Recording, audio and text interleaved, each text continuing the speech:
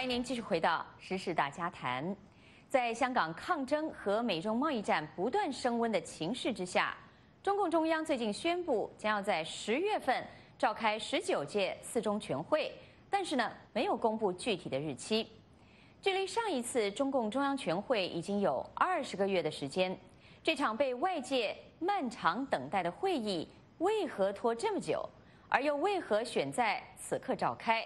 新华社报道，四中全会将要研究推进国家治理体系和治理能力现代化等重大问题。如果香港问题和贸易战无法解决，习近平的治理能力是否会遭遇重大质疑？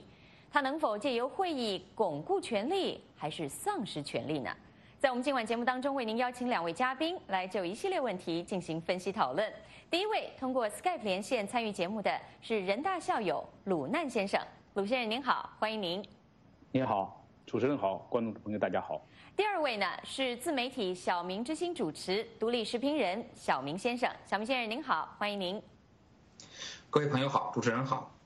欢迎2位嘉宾，也欢迎我们的观众和听众朋友。现在就可以通过 VOA 卫视在 YouTube 的网上直播收看，并且加入我们今晚的现场讨论。我们的网址是 youtube.com/VOA China。首先，我想第一个问题先请我们的鲁难先生来跟我们谈谈您的看法。我们知道这场四中全会到底什么时候开？这种臆测还有质疑的声音，从去年的9月就一直的流传到现在。那么现在中共中央终于宣布了，定案了，是在10月份。那么为何会选在此刻？刚刚我们也提到，今天习近平讲到了，现在中国正面临各种风险不断集中，不断的在这个面临的挑战的时期。您认为四中全会在现在这个时候宣布有什么重要意义吗？北京的10月是一个黄金时间，从气候上来说是非常适宜开会的。但是在这个时候开，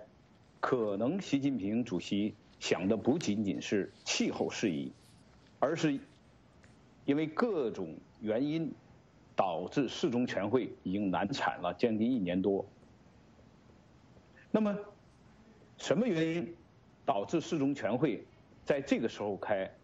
我认为是不得不开，因为中央全会它要解决的是，中国共产党作为执政党引导整个中国的走向的这么一个重大问题。而且中国共产党的党章里面明确规定，原则上中央全会每年1次。这个原则从今年的元月1号开始到现在已经过去了大半年。如果现在不开，在持续的年末的2个月里面开，有更加多的不确定因素，所以我是觉得还是不得不开。对。所以是。那么我想请小明先生也来谈一谈这个时间点呢。小明先生，刚刚鲁难先生认为这是不得不开，那么可能会引发有更多的问题，那么只好在现在这个时刻。那么有很多人说，确实现在香港问题没有办法解决，美中贸易战还在不断的升温，现在开四中全会到底对习近平有利吗，还是不利呢？小明先生，您的看法呢？好的，这个时候开会固然很不利，但是不开会就更加不利，因为有党章说了，原则上要1年开一次中央全会，现在已经隔了1年零8个月了，迟迟不能召开四中全会，已经是流言四起。如果再继续拖下去，习近平在政治上会更加被动，等于承认自己缺乏自信心，缺乏驾驭全局的能力，那这个代价其实更大。另外，我们需要特别说的一点，就是说，我们不要过高的估计香港问题、贸易战问题对习近平权力的影响。在中共这个专制独裁体制下，独裁者拥有无限的权利，却并不需要承担责任。只有丧失了权利，他才会承担责任，而不是因为承担了责任才导致丧失权利。比如文革时期，中国的经济已经到了崩溃的边缘。那个时候有一个人敢追究毛泽东的责任吗？没有。而且共产党的宣传还经常说，我们一天天好起来，敌人一天天烂下去，形势不是小好，而是大好。问题是，当毛泽东死了之后，毛泽东的小集团失去了权力，四人帮才成了替罪羊。所以这是共产党政治的特点，不要把这个权力和这个责任关系看得太重。好的，谢谢。鲁难先生，那么针对刚刚小明先生所说的，我也想继续请教您。小明先生说，不要过高的估计了这个香港问题还有贸易战对习近平权力的这个影响。那么您是否同意这样的看法呢？我对此有一些不同的看法。我们知道这个固然，这个独裁政权它的这个执政的合法性是大大受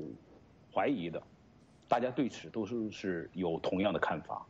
但是他执政的真正的力量在于他掌握了国家机器，那么支撑这个国家机器运行的经济活动，现在占有非常重要的比例。我同意刚才小民先生讲，就是在文革的时候，把这个经济搞成崩溃的边缘，民不聊生。但是那个时候没有见很多的反抗活动。那么这个我们没有见到这个反抗活动，是因为共产党的隐威。包括毛泽东当时的隐威是，占着绝对主导的地位。当时中国的老百姓都把他当作神一样的供奉，毕竟他是打江山出来的。但是事到今天的以后，情况有了很大的变化。习近平的执政不具备有全民都共同赞成的这么一个合法性，他不是通过民选，他也不是通过表现出来过人的才能来掌握的这个政权的，而是通过过去中共的一个传递机制，也就是用团派到红二代这么一个割代传导的这么一个体制来上台的，所以他对自己的执政不具备有这个自信心。那么支撑他能够继续连续执政，支撑中共体制能够继续维持下去的一个重要因素，就是中共这么多年依靠在经济上的迅速的成功，导致了大量的资金能够掌握在他手里边，维持了这个国家机器的运行。所以当贸易战打到一定程度的时候，影响到他的这个经济的来源，尤其是当维稳经费不能为继的时候，那么这时候会严重威胁到他的这个政权的稳定性、执政的这个正当性。在这个时候他会很注意经济的来源，这就是为什么四中全会迟迟不能召开的其中的一个原因。我们可以看到，当一中全会，当然19届一中全会当然是在19大开完之后，他就召开了一中全会，选出了各种政治局委员、常委，包括纪委等等一系列机构。那么这个立牌的动作。那么2中、3中全会是解决了一个修改宪法的问题，使习近平能够坐稳这个终身执政的这么一个宝座。但是就是在这个时候开始，和美国的贸易战开始打起。那么特朗普总统在2018年的3月份签署了备忘录，根据301条款对中国这个发起了这个贸易的纠纷的挑战。那么到7月份开始，正式的对中国的2500亿关税增加这个关税的这么一个动作，导致了中国的经济受到了前所未有的这种风险。那么在这种情况下边，中国也包括美国这2个世界上最大的经济体，在这么一场史无前例的规模的贸易战之下，没有人不可能不关心这件事情，因为经济的命脉决定了执政的命脉。谢谢。是，所以鲁难先生，我想跟您确认，您认为在这一次的4中全会上，对它影响最大的因素仍然是在美中的贸易战，香港问题可能还不会产生太大的影响。您的看法是这样吗？香港问题要服从于贸易战的问题，它首先要解决的是跟美国之间的这个贸易战导致经济迅速衰退乃至发生危险的这么一个状况。好的，在这里很有意思，我要引述一段多维新闻呢。在这个中共中央宣布了10月份召开4中全会之后呢，多维新闻有这样的一段评述来谈到说，为何选在此刻召开4中全会。我们来看看多维新闻里面的报道说，相比2018年中国面临的内外时局，如今似乎有种顺其自然的意味。不仅是在应对美国等外部挑战的态度更加明确有力，内部的纷杂也逐渐平息。虽然当前仍有诸多议题，但从中共的应对举措来看，重心仍然是回归中国的国内议题。很有意思，我想请小明先生谈谈您的看法。您同意多维的表述嘛？这个对外对美国的这个挑战的态度是更加明确有力，内部的纷杂已经慢慢的平息。您怎么看这个多维的表述呢？其实，用中国老百姓一句俗话来讲，这就叫虱子多了不咬，债多了不愁。实际上，这个贸易战的问题，经过这1年多之后，人们已经麻木了。这是共产党它在目前的一个实质问题，并不是说他们多么从容了，因为这个问题大家都已经感觉到了，而且实际上又没有解，所以这个问题现在大家只能顺其自然，否则怎么办？因为没有办法，主动权不在共产党手里，主动权在川普手里，而且最近一次，川普在5000多亿美元中国商品全加5%关税之后，中共当局已经挂出免战牌来了，是不是？他已经宣布了，我们不再讨论这个问题，而且不再讨论继续如何去回应美国的问题，而是讨论如何把5000亿加的这个税如何去掉的问题。所以这等于是习近平他们已经认输了，在这个问题上，不是说他们从容了，而是现在已经挂免战牌回避这个问题了，这才是问题的实质。所以说，整个这个。现在他们的这种国内转移国内注意国内问题，实际上是因为拿贸易战问题无可奈何。好的。好，我们来看看我们的网友们有什么样的看法。大部分的网友仍然非常关注这个香港问题。那么，我想来谈一谈第一位，这位署名叫 Simon 雷的这位网友呢，他说，按中共目前对新疆、西藏、青海、台湾，包括现在的香港这么厉害的高压政策，历史多次证明了，一旦中共王朝有什么风吹草动，这些地方估计有可能就真的独立了。那时候中华民族真是大灾难。虽然我是坚决支持统一的，最希望台湾能光复大陆，但这不能怪这些地方的人民。看看中共49年后都对他们做了什么吧。这位署名叫玉玺的网友说呢，现在林郑月娥让自己受北京控制不能辞职的录音流出来，说明香港建制派不会为了北京去放弃自己的利益。现在中共高层除了支持港府以外，也在说送中条例是港府所为，要求谁惹事谁解决。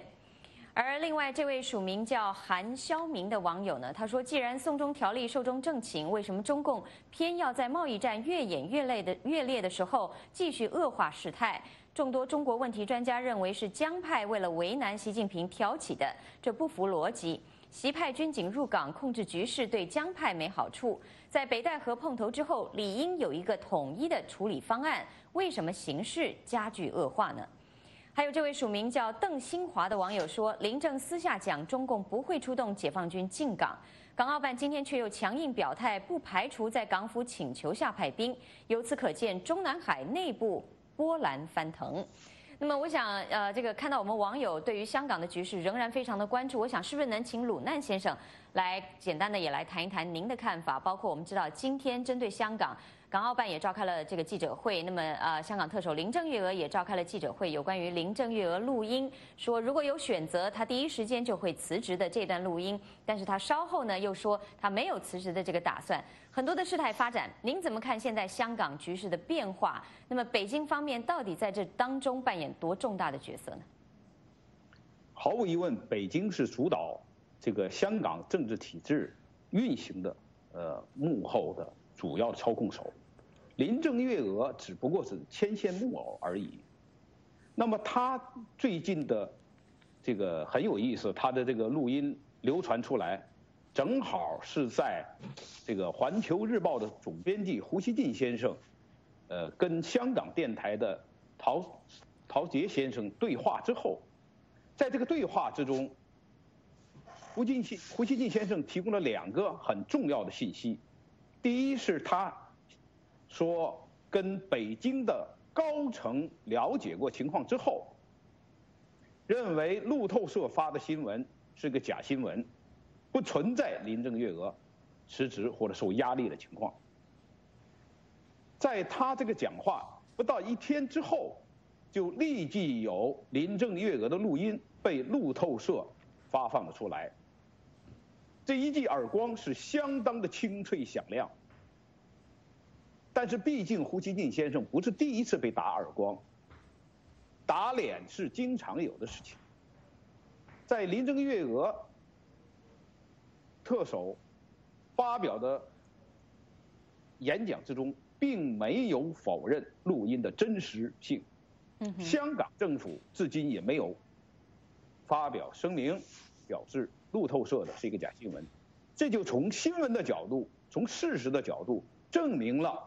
林郑月娥确有辞职之心，确有辞职之意，但是这种情况是不会被允许出现的。那么林郑月娥有一个前提，假如我有选择的话，我们听到这个前提就知道他是没有选择的。共产党的官不是你想当就当，想不当就不当的。与此同时存在的一种现象，我们可以看到，在中国大陆，李克强总理在2015年克强经济学彻底破产之后，股市大跌动荡，挽救无力的情况下，也提出过辞呈，但是也不被批准。到目前为止，我们可以看到李克强总理只是形式上的一个总理，只是偶尔的在电视上出现面，表示我们集体还团结，人还在，位子还在而已。因此，那种说林郑月娥想辞职或者不想辞职，能够辞职或者不能够辞职，我觉得唯一能够决定这件事的就是中央政府。那么鲁先生，您觉得习近平有能力或者他有选择能够来解决香港问题吗？特别是在10月1号即将到来，还有现在4中全会也排定10月要登场，那么他有没有办法在这个时期前解决香港问题？根据刚才小明先生说的观点，我是非常赞成的。他现在是完全没有任何的这个选项。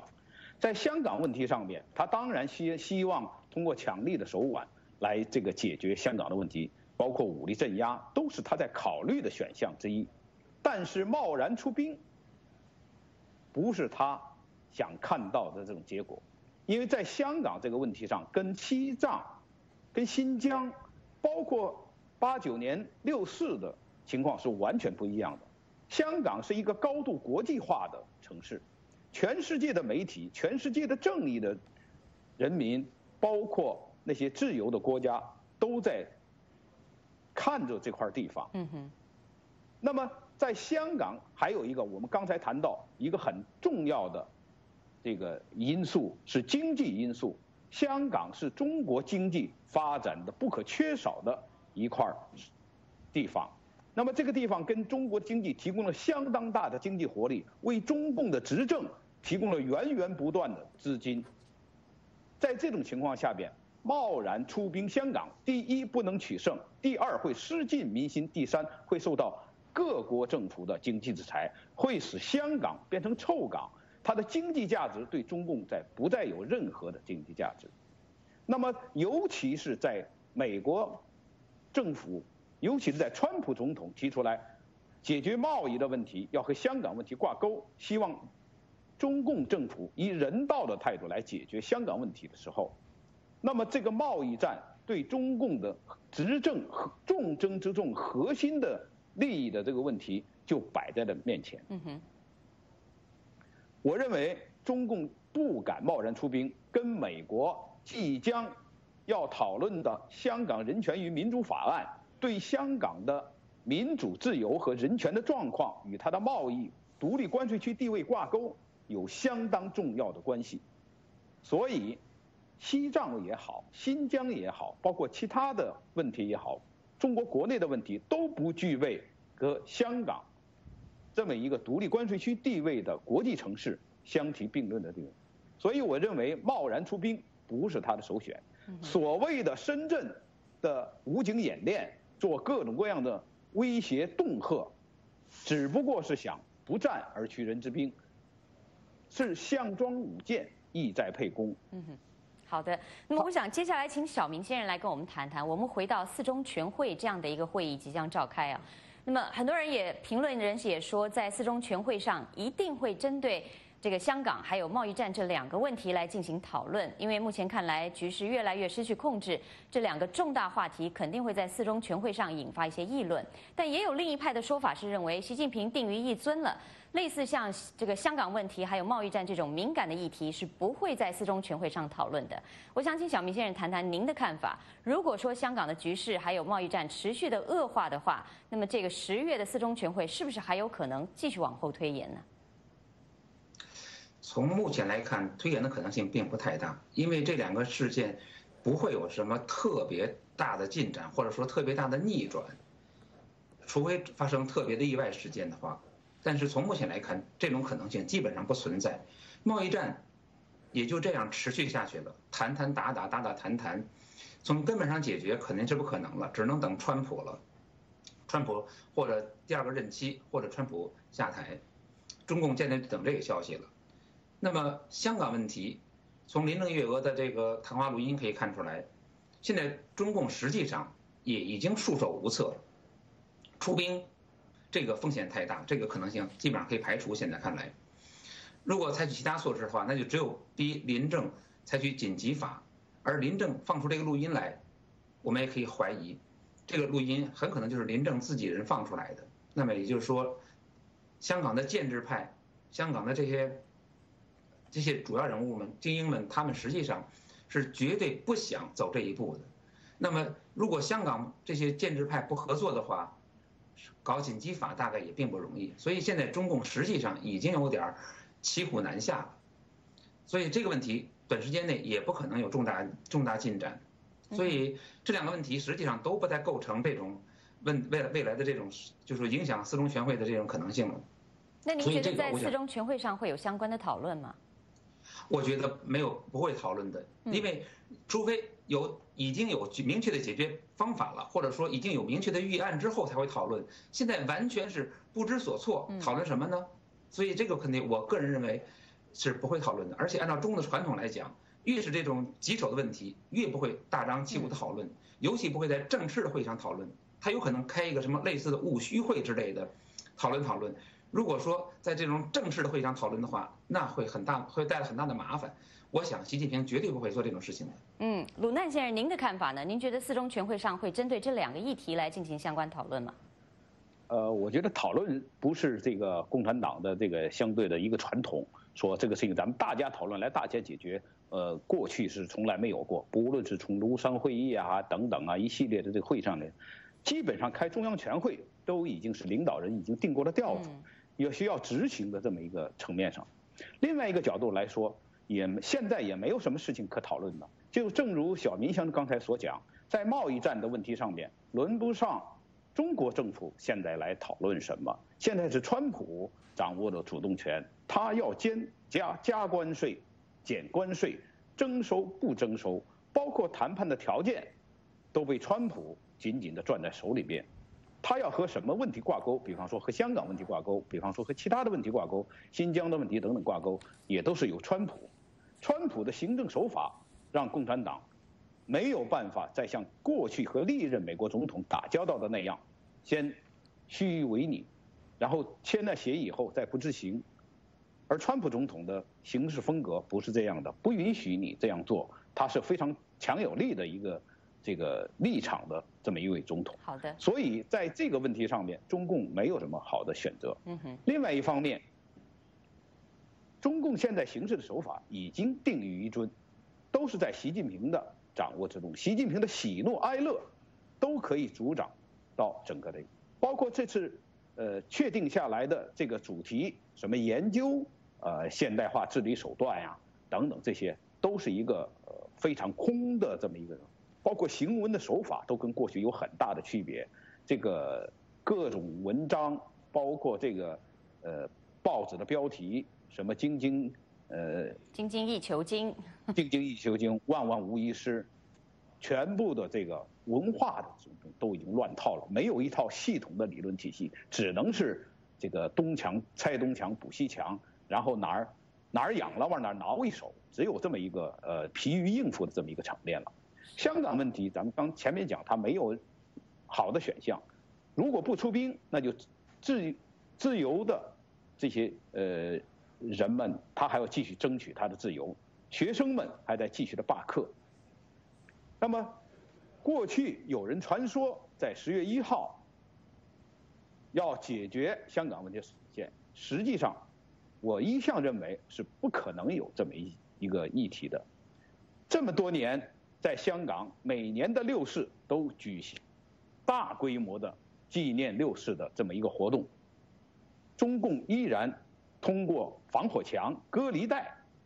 让中国大陆的人民并不知道这些消息，当世界不存在，这是2个世界。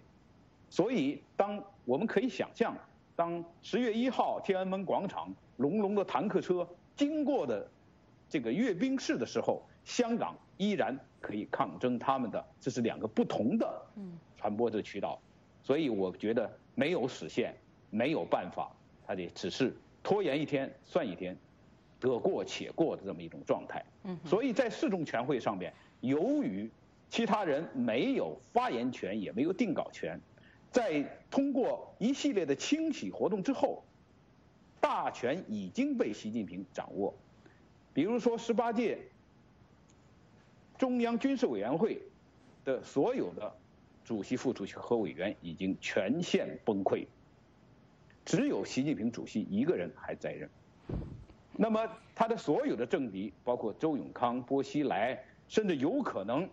成为潜在的交班威胁的孙政才，也已经都被清洗掉。是，任何的官员稍有不从，都可以用反腐这把利剑，行之于法，动用纪委和监察委的手段去惹。在这种情况下边，官员们只有唯唯诺诺，没有一个人敢出声，没有什么事情可以讨论的。那么陆先生是您谈的很详尽，我接下来想回到小明先生也来谈一谈，如果说不探讨这些重大的议题，也没有什么重大的决策可能或解决办法可能出炉的话，那么这次的4中全会它的目的是什么呢？它的主题是什么？刚刚我们其实也可以看到新华网在这个中共中央宣布要召开4中全会的时候，他提到了这次会议的议程。刚刚鲁难先生也提到，就是要推进国家治理体系和治理能力的现代化，解决若干重大问题。小明先生，这是什么意思呢？应该说，就是说，从政府官面来讲，就是提高统治水平。在当前政治形势下，那么这个主题可以从2个角度来理解。一个就是说，从冠冕堂皇的立场来看的话，可以理解为从政治层面来解决中共面临的统治问题。那么这当然是一种就是说务虚的性质的一个会议，讨论一下这种理论的问题。当然，我们也可以把它理解为习近平在有意的避实就虚，因为现在实际上实质性问题，习近平都不希望讨论，所以尤其是不希望让人们去关注他比较陷于困境中的类似的贸易战问题、香港问题这些问题，实际上这个问题都无解，他也拿不出对策来，所以他不希望讨论这些问题。那么就又不能不开这个会，所以当然要讨论这些层面上的问题。这个我想，这个会议说的直白一点，是一个纯粹的走过场的会议。谢谢。鲁难先生，您的看法？我在您谈您的看法前，我想引述一下中国政论人士陈破空先生啊，他也针对您刚刚其实鲁难先生您说了，这个推进国家治理体系和治理能力的现代化是个空话。陈破空先生说呢，这个国家治理体系和治理能力现代化，这是王沪宁编出的名词，是要用来掩盖极左路线，实际上呢，就是要强化党领导一切，主要内容呢就是整党。这跟刚刚小明先生所提的看法也有一些类似的地方。那么鲁难先生，您的看法呢？这个到底这一次4中全会的主要议程，这是一个什么样的内容？那它主要想要达到的又是什么目的呢？这个当我们大家都在猜测它这个是什么意思，那个是什么意思的时候，我想说的是，最终是我们觉得它很没意思。这个会正如我们前面所表述的那样，它是一个不得不开的会。那么如果它再继续的拖延下去，就已经变成了这个1年，现在已经是20个月都没有开过这个党章里边所规定的原则上每年要开一次。那么如果原则上都1年不能开一次中央全会的时候，那就意味着不是在一种通常的状态下边了。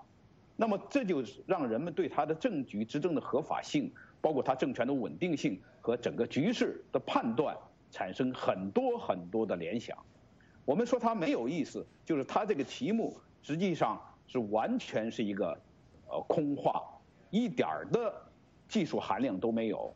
难道不开这个会议都不平常就不要研究治理国家的各种手段吗？平常都在睡大觉，这个肯定是很没有劲的这么一种提法，也表明了他现在的所有的这个理论基础整个都不成体系，是一盘散沙。那么在这种情况下边开这么一个会，在会上我们刚才讨论了，他不可能讨论具体的问题，习近平也不希望有人来跟他讨论或者争论任何问题，因为他对自己执政的这个危机感他还是相当的强的，因为他这几年是没有什么政绩可以拿给这个中国的老百姓。现在中国的物价飞涨，经济在持续的走低，这都是一个大家都可以看得见的一个事实。群体事件不断发生，那么在这个会上不可能就这些具体的问题谈任何的这个东西，他也不允许有任何不同的意见存在。所以这个问题上，这个204名中央委员、173名候补委员参加这个会议上边，不可能解决任何具体的问题，只有传达一种意见，那就是我们就正如他这个今天这个报道里面所提到的，要有危机感，要治理好这个，保持政权的稳定性，这是他几年以来一直要做的这么一个东西。我想我的看法就是这样，谢谢。好的，谢谢鲁难先生。我们再来看看我们的网友们有什么样的看法和评论。下面这位署名叫 Bird in the Cage 这位网友说呢，如果官员是百姓选出来的，他一定会做有利于百姓的事，因为他要巴结百姓的选票。如果官员是上级任命的，那么他只会巴结上级，因为上级对他有任免权，百姓没有。而这位署名叫邓新华的网友呢，他的看法是最高权力非常混乱，不是民选的权力，只能靠权术高压排除意见。所谓的民主和民生问题，只是权力中心的附庸。而这位署名叫 Windwalker 的网友说，中国现在是世界经济火车头，外资要来大陆做生意，这是经济基本规律。至于从不从香港走，那就要看香港合不合适。以前合适就从香港走，现在乱了就不合适了，当然可以从其他城市走。香港乱了，你以为急的是中国政府吗？急的是华尔街和外资啊，他们要赚钱，谁会和钱过不去呢？而下面这位署名叫成都的网友，他说，只要承认中华一脉，任何政权层面的独立，什么港独、台独，都同中国共产党当年的井冈独、瑞金独、陕北独性质完全一致，都具有中华道统上的合法性，不过是改朝换代的问题，跟爱不爱国、反不反华没有关系。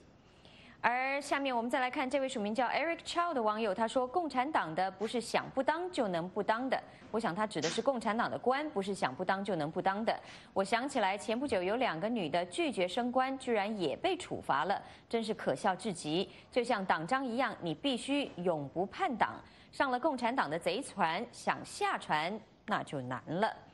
那我继续回到我们的节目现场，我们还有一点时间，想请2位嘉宾来跟我们谈一谈。既然我们提到了这次的4中全会，看来可能依旧是走过场，但是我们也不可否认，很多人对4中全会依然是抱有很高的一些期望或者是一些盼望。那么我们知道，在1978年的3中全会，当时推出了改革开放政策；2015年5中全会呢，取消了这个结束了一胎化。那么去年2018年的2中全会，很多的观众朋友可能还记忆犹新，也就是刚刚我们提到的修宪，结束中国国家主席的任期限制。2019年的4中全会，我想请2位嘉宾跟我们谈一谈，我们能够预期有什么样的结果吗？那么现在中共在不得不开的情况下，在10月召开，它又能够平息从去年以来各界不断的一些猜疑吗？我想先请鲁难先生跟我们谈一谈。我觉得如果对这个会有所期望的话，就希望它能平平稳稳的能够过渡，能够开下去。能够不出任何的乱子，这就是已经天大的好事了。因为在这个情况下面，就香港问题随时还可能出现各种各样的变化，因为香港民众的5大诉求没有一个得到那个。这个独裁的政权往往是在出最臭的一张牌。从去年到今年的各种选项里边，贸易战一直到3个月以来的香港的这个事件的发生，我们看到每次他都抽出来最臭的那张牌放在桌面上去处理，每次都是给自己加码。那么在这么一种情况下边，他实际上开这个会也是在走一步看一步，在这个会议期间发生什么事情是完全不可预料的。我们接下来在9月份的有限的20多天时间里边，我们很难预料在贸易战在不断的升级，在持续这样的情况下边，它有什么大的作为。在香港事件上面，也很难看到它有什么有力的举措来平息目前的这种管制无力的场面。同时，我们也可以看到，就香港政府并没有公开的说哪些人是属于港独的这种情况，但是这种情况在大陆的媒体里边、大陆的民众里边却有很大的市场。我们也没有看到香港的警察逮捕了任何一个进行港独活动的人士，也没有看到香港的法院对港独的任何一例案件进行宣判。但是这些都在大陆的市场里边有很大的宣传，掀起了中国大陆民众和香港民众的一些对立的情绪。那么这些问题都不是在这个会议上能够解决的，贸易战的问题也不能在这个会议上能以解决的。比方说猪肉涨价，2师兄的肉已经超过了师傅的肉的这么一个问题，牵动了全国老百姓的这种心。上海的 Costco 超市开业被哄抢的场面，就是这么一个很好的案例。在这些问题在这个会议上都不能够得到解决，所以我觉得他如果祈求这么一个不得不开了以后可以符合他的党章要求的这么一个会能够平安的过渡，已经是万幸中的不幸了。谢谢。好的，谢谢鲁南先生。小明先生，您大约有3分钟左右时间可以谈谈您的看法。好的，其实对于习近平他这个考虑，可能是要这个会能平安过就可以了。这个会之所以对在外界引起这么强烈的关注，实际上是很多人都在期待中国的政治能够发生一些向积极方向的变化，或者说中国政坛能够发生一些剧烈的变化，无论是积极的还是消极的也罢，只要中国政坛不是一潭死水，不要按照习近平这个路线继续走下去，可能人们都在期待这个。当然，我个人感觉这次会议不可能有什么这种可能性，就是说有人期待会有什么大的变化的话，我想没什么意思。四中全会应该说没有人们想象那么重要。对中共统治集团来说，特别是对习近平本人来说，最危险的时刻还没有到来。那么假如中共内部有人会出现什么问题的话，我个人猜测应该是习近平的嫡系，而不是可能是习近平的政敌。所以呢，因为在过去一段时间里边，习近平的亲信故旧已经占据了中共的这种要津，那些主要的核心地位都被习近平体系把握了，都占住了。所以习近平现在权力比较稳固。我不大相信中共高层还存在着所谓特别激烈的权力斗争，尤其是不存在这种最高权力的争夺。我们知道，这种只有在民主政体下才会出现长期的这种对立派之间的长期较量，而在独裁体制下，不可能存在这种公开的对立派长期较量的这种局面。按照共产党的规矩和逻辑，一旦摊牌，几乎立刻就会出现胜负，谁是座上客，谁是阶下囚，马上就出现这种局面。所以在这种情况下，既然不会出现这种大的政治上的这种波动，那么按照这个会议的一般的议程，所以我对这个会没有什么实质性的期待。是这样的。好的，我们来看看我们的网友们有什么样的一些看法和评论呢？这位署名叫怕被封不敢说的这位网友呢，他的看法是：中国政府就是一个字，等，用时间换空间。贸易战呢等川普下台，而香港局势就等着失控。那么，我想节目最后我们还有一点点时间，想请鲁难先生来谈一谈这位网友的说法。这个实际上也有过去很多的分析人士也说，北京方面其实就是在拖，以拖待变。香港方面要等它失控，贸易战呢就在等川普下台。那么您怎么看呢？1分钟左右时间，谈谈您的看法好吗？无论川普总统是否连任，美国政府包括美国人民、美国的商界和政界、军界对中国这个政权的本质的认识是不会有任何改变的，包括贸易战这个形式和它的结果也不会有任何的改变。他之所以等，他也等不到川普总统下台，他只是没有办法的办法，然后来拖延。比如猪肉涨价，他有什么好的办法？他没有办法，因为他把猪肉的源头，包括国内生产线和国外进口的线已经掐断了。不从美国和加拿大这2个最大的国际猪肉生产国去进口，那么它的价格只能有上涨。它唯一的办法就是拖，过一天算一天，得过且过，希望能够躲过去。我们也希望中国人民不要受更多的苦。谢谢。好的，我们再来看看下面这位署名叫玉玺的网友，他说：中共一向是靠拖，希望大事化小，小事化了。然而有些事是拖不起的。现在习近平就是这样，贸易战拖，香港拖，党内政治斗争拖，总有一天拖不下去。小明先生，能不能请您40秒时间谈谈您的看法呢？应该说，我刚才讲过的，中共最危险的时局还没有到来。